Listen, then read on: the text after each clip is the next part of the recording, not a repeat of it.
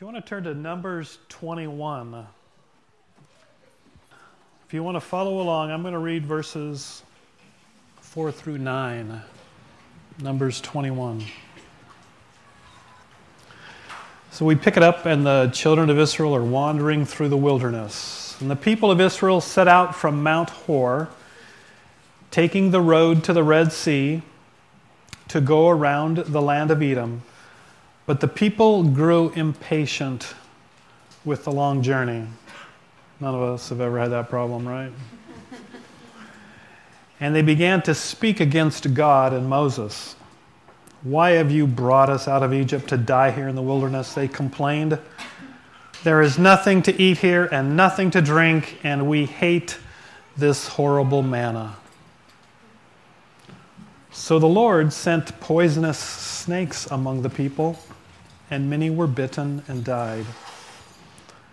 And then the people came to Moses and cried out, "We have sinned by speaking against the Lord and against you. Pray that the Lord will take away the snakes."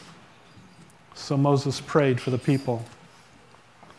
And then the Lord told him, "Make a replica of a poisonous snake and attach it to a pole. And all who are bitten will live if they simply look at it and be healed." Would you pray with me, please? Father, I just offer you this passage that we're looking at this morning as we approach Easter and as we're looking at Christ and who He is and what He accomplished for us on the cross and through rising from the grave. Father, I thank you for all the glimpses that you give us throughout your word, and pray that you would just really teach us and challenge us and maybe draw some of us, convict some of us through these words this morning in your word. In Jesus' name I pray. Amen.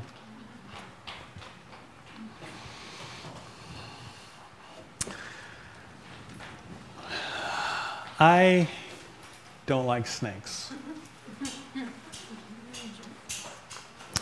When we lived in the Philippines, we lived in the Philippines for 3 years. It wasn't sickness that concerned me, even though we were sick all the time. We probably caught amoebic dysentery the week we arrived in the Philippines and had it all 3 years we were there. If you want to see kind of a picture of famine people, you can look at our pictures when we arrived at the airport. After 3 years in the Philippines, we looked like these gaunt individuals. But it wasn't sickness, because even in our sickness, we asked our mission doctor if we could stay 2 more years, because God was just really beginning to open up a door to the Muslims that we were living among. And it wasn't the Muslim rebels that we lived among that worried us, even though every day we heard gunfire, heavy artillery. We were caught in the bombing of a city one time. It wasn't the rebels, even though we were interrogated almost every day the first 6 months we were there. That didn't bother us. It was snakes that bothered me. The whole time we were there, it was like in the back of my mind that I was going to happen upon or turn a corner and there was going to be a cobra, with its hood raised, facing me down. But God in His mercy, the time a cobra was found in the woodpile outside of our house, we were on a vacation, and our housekeeper found the cobra and nicely killed it for us. But snakes, I hate snakes. They give me the EBGBs. I don't like to look at them. I don't like to touch them. I can't stand it when people have snakes, around their necks. So if you have a snake, I don't want to pet it. And I realize that they're part of God's creation, just like skunk cabbage and stinging nettles. but I don't want anything to do with them. You know, as I was thinking about this, I thought that it might be because I'm too theological in my thinking, and everything about snakes in the Bible just rings of evil and a curse. And that's what we're going to look at this morning. In Genesis chapter 3, for those of you that are familiar with the story, we have creation in Genesis chapters 1 and 2, and then in Genesis chapter 3, the devil appears to Eve in the form of a serpent and deceives her, and along with her, Adam is taken up, and deliberately they disobey God because of the deception of the serpent, Satan, and the whole of humanity falls to where we are today because of the deception of Satan appearing as a serpent. In Genesis chapter 3, verse 14, this is what God says. It says, as a result, the serpent was cursed by God more than all animals, domestic and wild. In Revelation chapter 20, verse 2, Satan is referred to kind of at the close of Revelation as that old serpent, referring back to Genesis chapter 3. If you want to turn to Exodus, we're going to come back to Numbers, but there's another kind of interesting thing that maybe you've read in passing. In Exodus chapter 7, verse 8,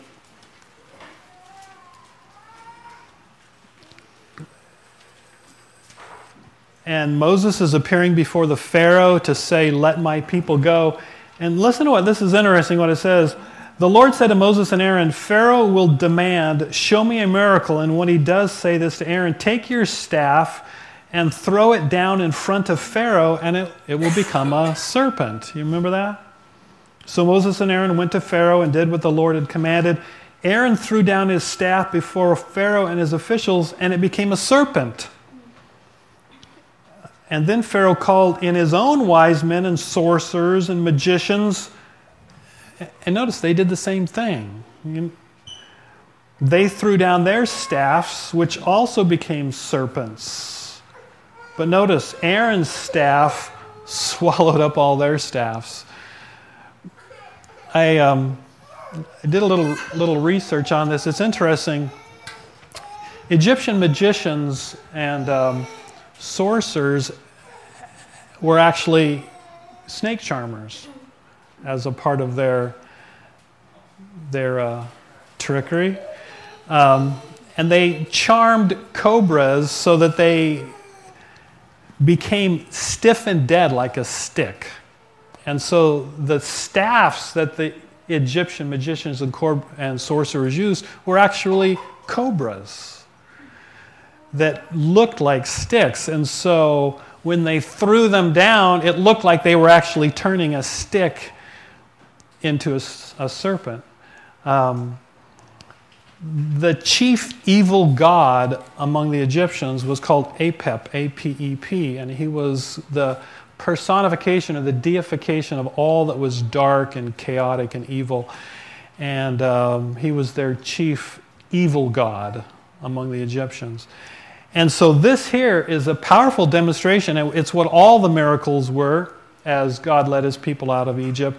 A demonstration of God's power over the power of this snake god, this powerful evil god that the Egyptians worshipped. In Deuteronomy 8:15, and we see it all throughout the wilderness wanderings, it talks about how these poisonous snakes that we see talked about in Numbers 21 were a constant threat to the Israelites. They weren't pets. But I want you to look at one more verse before we come to Numbers 21. Isaiah chapter 14. So, and this is interesting in light of what I've just told you. I mean, so in the scriptures we see the serpent or snakes as this symbol of evil, this symbol of representation of Satan and what is evil. But now we come to Isaiah 14, verse 29. And it's actually, it's like a prophecy to the Philistines. In verse 28 it says, "This message came to me, Isaiah, the year King Ahaz died. Do not rejoice, you Philistines, that the rod that struck you is broken, that the king who attacked you is dead." And that's a reference to King David, okay, who had subjugated the Philistines. "For from that snake," interesting, I want you to know. So who's it referring? The snake is referring to who? David, yeah. And so what we see in this verse and other places is that the snake not only refers to a symbol of evil, but also a symbol of like a curse. And so David was like a curse to the Philistines as God used David to break the power of the Philistines. "For from that snake," notice it says, "a more poisonous snake will be born, a fiery serpent to destroy you." And what we see is this is actually a messianic passage. And this fiery serpent, this snake that's going to come from the root of David, is actually, it's a prophecy about the Messiah who's going to come. And ultimately going to bring about the destruction of God's enemies and the blessings of God's people. Interesting. Why would the Messiah be referred to by this symbol of evil and curse? Well, that's what we're going to talk about this morning. Numbers 21, if you want to go back there. Numbers 21. We're just going to look at the setting again really quickly. We see the people's sin, and we see it over and over and over again. Their impatience, their rebelliousness, they're speaking against God, they're speaking against Moses, they're complaining, their ingratitude. I mean, they say, "We hate this manna," and this manna was God's supernatural provision to provide for them while they are wandering throughout the wilderness, and yet they hate it. They're ungrateful, they're complaining. If we were to sum up the Israelites, they were just this fleshly group of people that all they cared about was themselves and what they wanted at that moment. Almost sounds like us sometimes, right? And so God's response is, it's interesting. Notice what the people say. Oh, I'm in Joshua 21, just a second here. Wrong. Notice what the people say. "Why have you brought us out of Egypt to die here in the wilderness?" Is that what God had done? It's not what God did.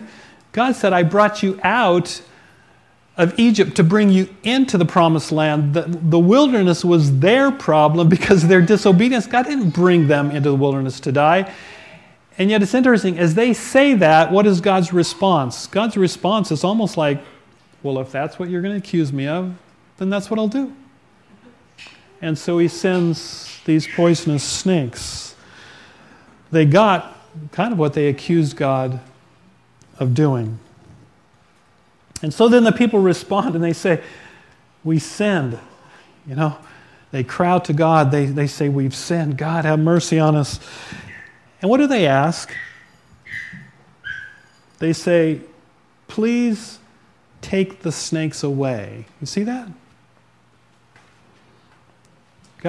The people ask God to take the snakes away. But then we see God's response. Is that what God does? No, God doesn't do that. This is one of the reasons I really encourage you. This is one of the fascinating things that led me to want to be a student of God's Word, is just the exactness of God's Word. And I just encourage you, as you read God's Word, to read with curiosity. You know, I think probably most of us could read over that and say, you know, we don't even notice that. But notice those particulars that just show the accuracy of God's Word. So they ask God to take the sin away. That's what we do, isn't it? So often, just God, take my problems away. God, take this out of my life. Take that person out of my life. Take that problem. Take that sickness. We just want God to take stuff out of our lives.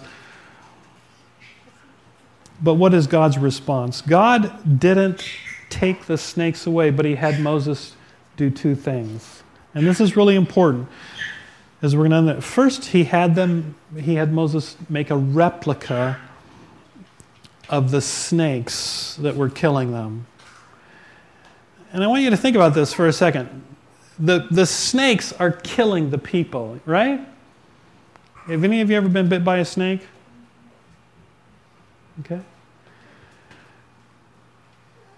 I mean, just as it's described here, and as I've heard accounts, it's agonizing, and it's terrifying. I mean, like just for me in the Philippines, it's like as I walk down, we visited a tribal group we stayed in a hut, and I tell you, walking on that trail, it's just looking around the corner, is there going to be a cobra there? I mean, this has got to be terrifying. These snakes are all around them, and they're biting them. And what does God ask Moses to do? To make a replica of the snake. Did it ever dawn on you that takes time? Isn't that interesting? That took some time. That wasn't just like, oh yeah, I happen to have one in my backpack. It took some time. This wasn't a quick process. And I think it was, and this is all deliberate on God's part, and this first part, it was God wanting the people to realize the horribleness. See, the people just wanted it out of their lives, the problem out of their lives. God wanted them to realize how serious the problem was. Their complaining, their impatience, their rebelliousness, and the horribleness of these snakes biting them, and the searing pain and the poison. As Moses is building this snake, making this snake, he's wanting the people to realize the horribleness of what they'd done. And then to put it on a pole. He was to make this replica of this snake, and then he was to put it on a pole. I think, first of all, it was to make them look at what was killing them. To look at it.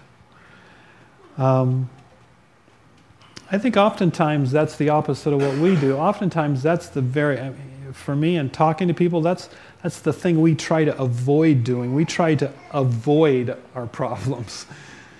We try to avoid what is killing us. We try to keep busy. We ignore it. But he wants them to look at it. It's the snake. He made a replica of what was killing them, and they're to look at it. And it's interesting, as they're looking up, where is the problem? It's down below. And if they're worried about snakes biting them, what would they be doing? Well, they'd be trying to look at where the snakes are at to avoid the snakes, right? But if they got to look up at this pole, then that means they're not looking at the snakes, avoiding the snakes. And so it's requiring them to absolutely look at what is killing them instead of avoiding it, and to trust God and what He has said, that if you look at it, you'll live. Meaning they got to look away from the snakes and avoiding the snakes and just absolutely trust God and what He has said. And what He has said does not make any sense at all. Do you know that? It does not make any sense at all. How many of you know that by looking at a snake, you'll be healed of a snake bite? I don't think that's probably in very many doctors' manuals.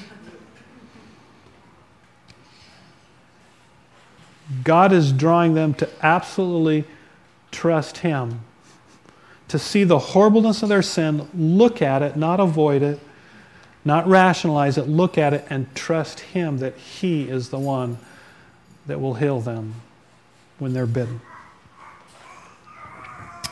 And what are the people required to do then, as we come to the end?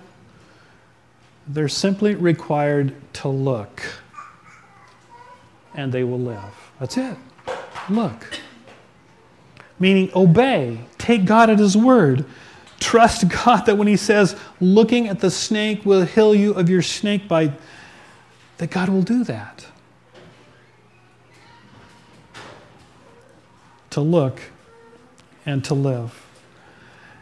God wanting them to know that healing, their life, their living would be absolutely His doing, not theirs at all. So the question is, why would God do it that way? Why would God do it that way? Why wouldn't God say, Moses, make up some little salve, and everybody that's bit, put the salve on the snake bite? Why would God do it this way, the way that was just described? Well, I believe it gives us another wonderful glimpse of Christ in the Old Testament. It's an amazing glimpse. If you turn to John chapter 3. John chapter 3 in the New Testament. And a glimpse of where all healing and all deliverance and all salvation comes from by looking to Christ alone. It's such an amazing passage. It's John chapter 3, verses 14 and 15.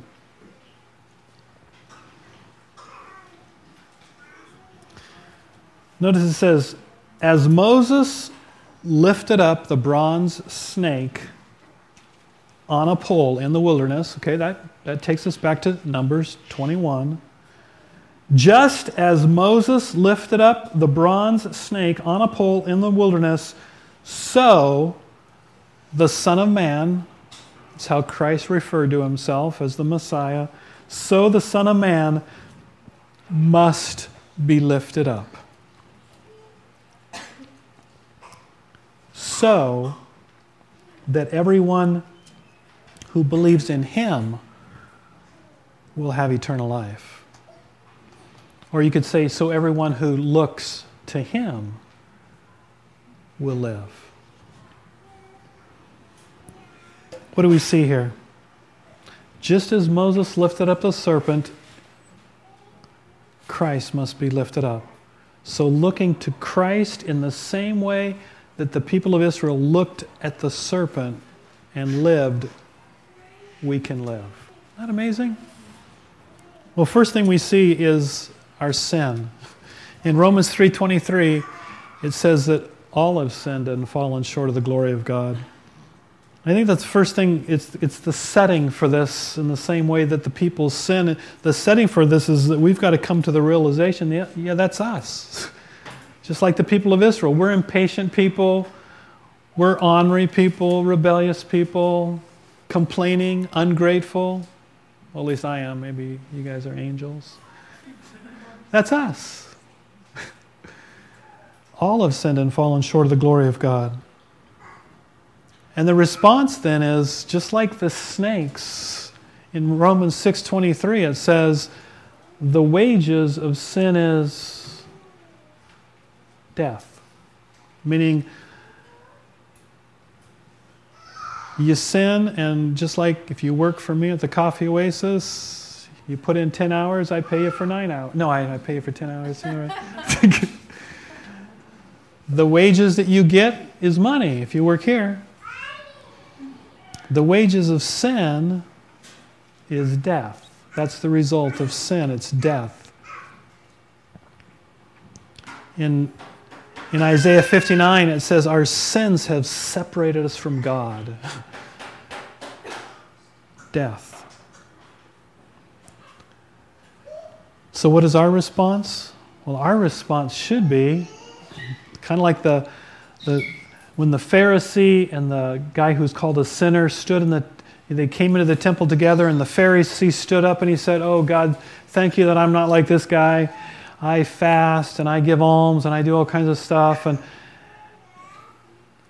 And the sinner, he just fell down on his face and he said, God, be merciful to me, a sinner. He understood his sin. And he said, just God, be merciful to me, a sinner. And Jesus, in asking the people that he was speaking to, said, well, which one left right in God's eyes? Was it this Pharisee who thought he was all righteous, or was it this sinner who just said, God, be merciful to me, a sinner? And he says, that's sinner. Understanding our sin, understanding the consequences of that sin, separation from God, our response needs to be, God, help. like the people of Israel. They cried out and said, help. And what is God's provision then? Well, just like Moses lifted up the snake on the pole, so Jesus was lifted up on the cross. I hope you get the parallel, because it's a powerful parallel that goes back to Isaiah 14 and the Messiah being called a snake, a curse. It was a powerful glimpse looking ahead to the Messiah, Jesus, coming, lifted up on the cross as our Savior because he became our sin. That's it. What an amazing glimpse. Just as what was killing them, the snake, was put on that pole that they would look at it and live, so what was killing us was put on the cross, our sin in Christ. That's the amazing story of what happened on the cross. As Christ was lifted up on the cross, he was there, hanging there with our sin and as our curse. 2 Corinthians 5:21. Last Monday night, I encouraged everybody to memorize this, and I would encourage you all to memorize it. It captures the gospel so beautifully. God made him who knew no sin. So you say, God the Father made Jesus who knew no sin, absolutely sinless. He made him who knew no sin to be sin for us, so that in him, in Jesus, we might become the righteousness of God. That's what happened on the cross. Christ became our sin, and we get his righteousness. That's a good deal. In Galatians chapter 3, verse 13, and I'd like to read it. Galatians 3:13. Listen to this.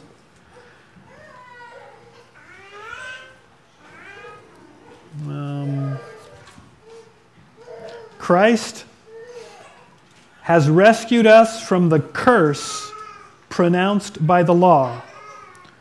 When he was hung on the cross, he took upon himself the curse for our wrongdoing.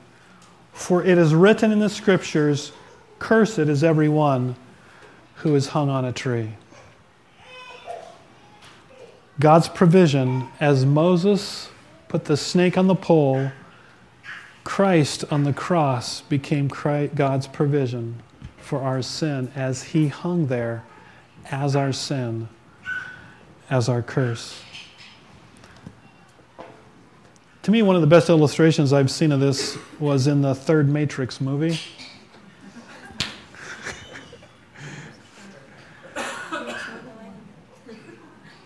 When Neo was battling Mr. Smith, and Mr. Smith was rapidly multiplying, and Neo was realizing that he would never win as Mr. Smith was just multiplying and multiplying, evil Mr. Smith.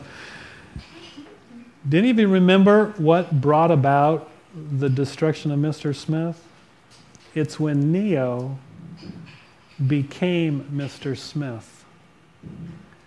And in becoming Mr. Smith, Mr. Smith was destroyed. It's a beautiful picture of what happened on the cross. It's exactly what happened on the cross as Christ became our sin. The sinless Lamb of God, the sinless Son of God, became on the cross, took upon himself on the cross our sin. By doing that, he destroyed the power of sin. He paid the price of sin. He broke the curse of the law and provided for us salvation. Isn't that amazing? What our God did for us on the cross. And our required response, look and live. Look to him and live. So, just in closing, 2 suggested ways for us to look and live, depending on where we're at this morning. There's some of us here this morning, maybe some of you who have never looked to Jesus and lived.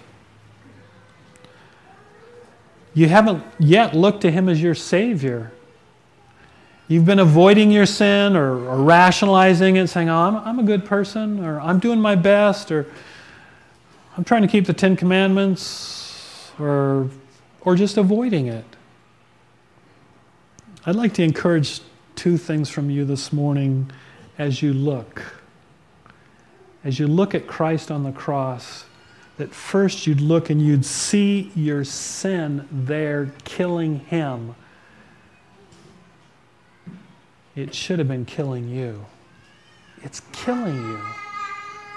It's destroying you, your sin. It's sending you to an eternity away from God.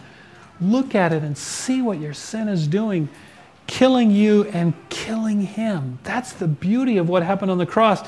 For God so loved the world that He gave His one and only Son, so that whoever believed on Him should not perish. Like those people dying from those snake bites, like us dying from our sin, separated from God, and eventually eternally separated from our God, will not perish but have eternal life. For God did not send His Son into the world to judge the world, but that the world through Him might be saved. Why? Because what happened on the cross was Him being judged for our sin.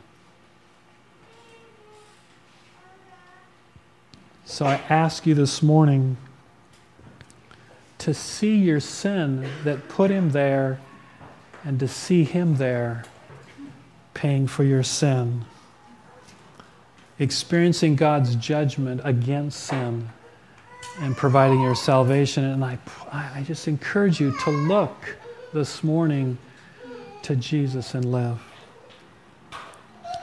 And then number two, there's some of us here this morning who need to look again to Jesus on the cross. And we've already looked and we're living, we're experiencing Christ's eternal life, but we need to look again to Him on the cross there as our healer, as our deliverer, as our comforter.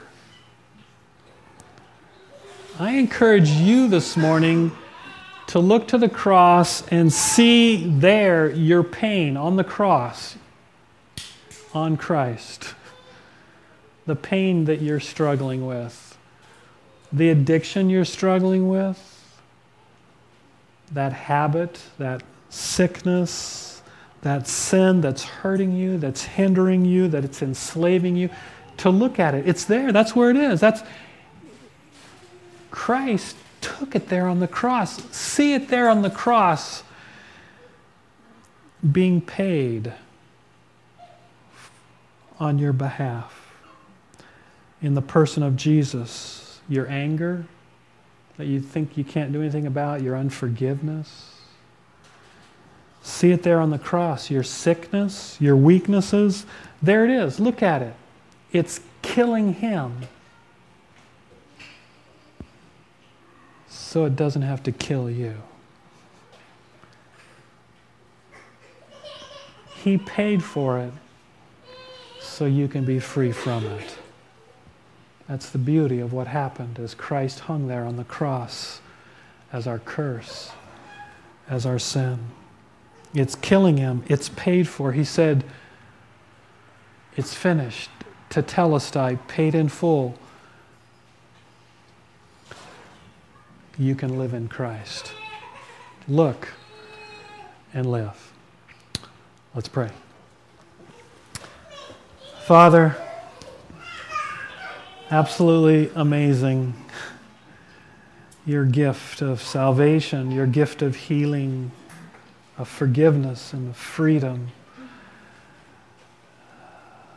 Thank you so much, Jesus, for what you became for us so that we could become children of God. Amen.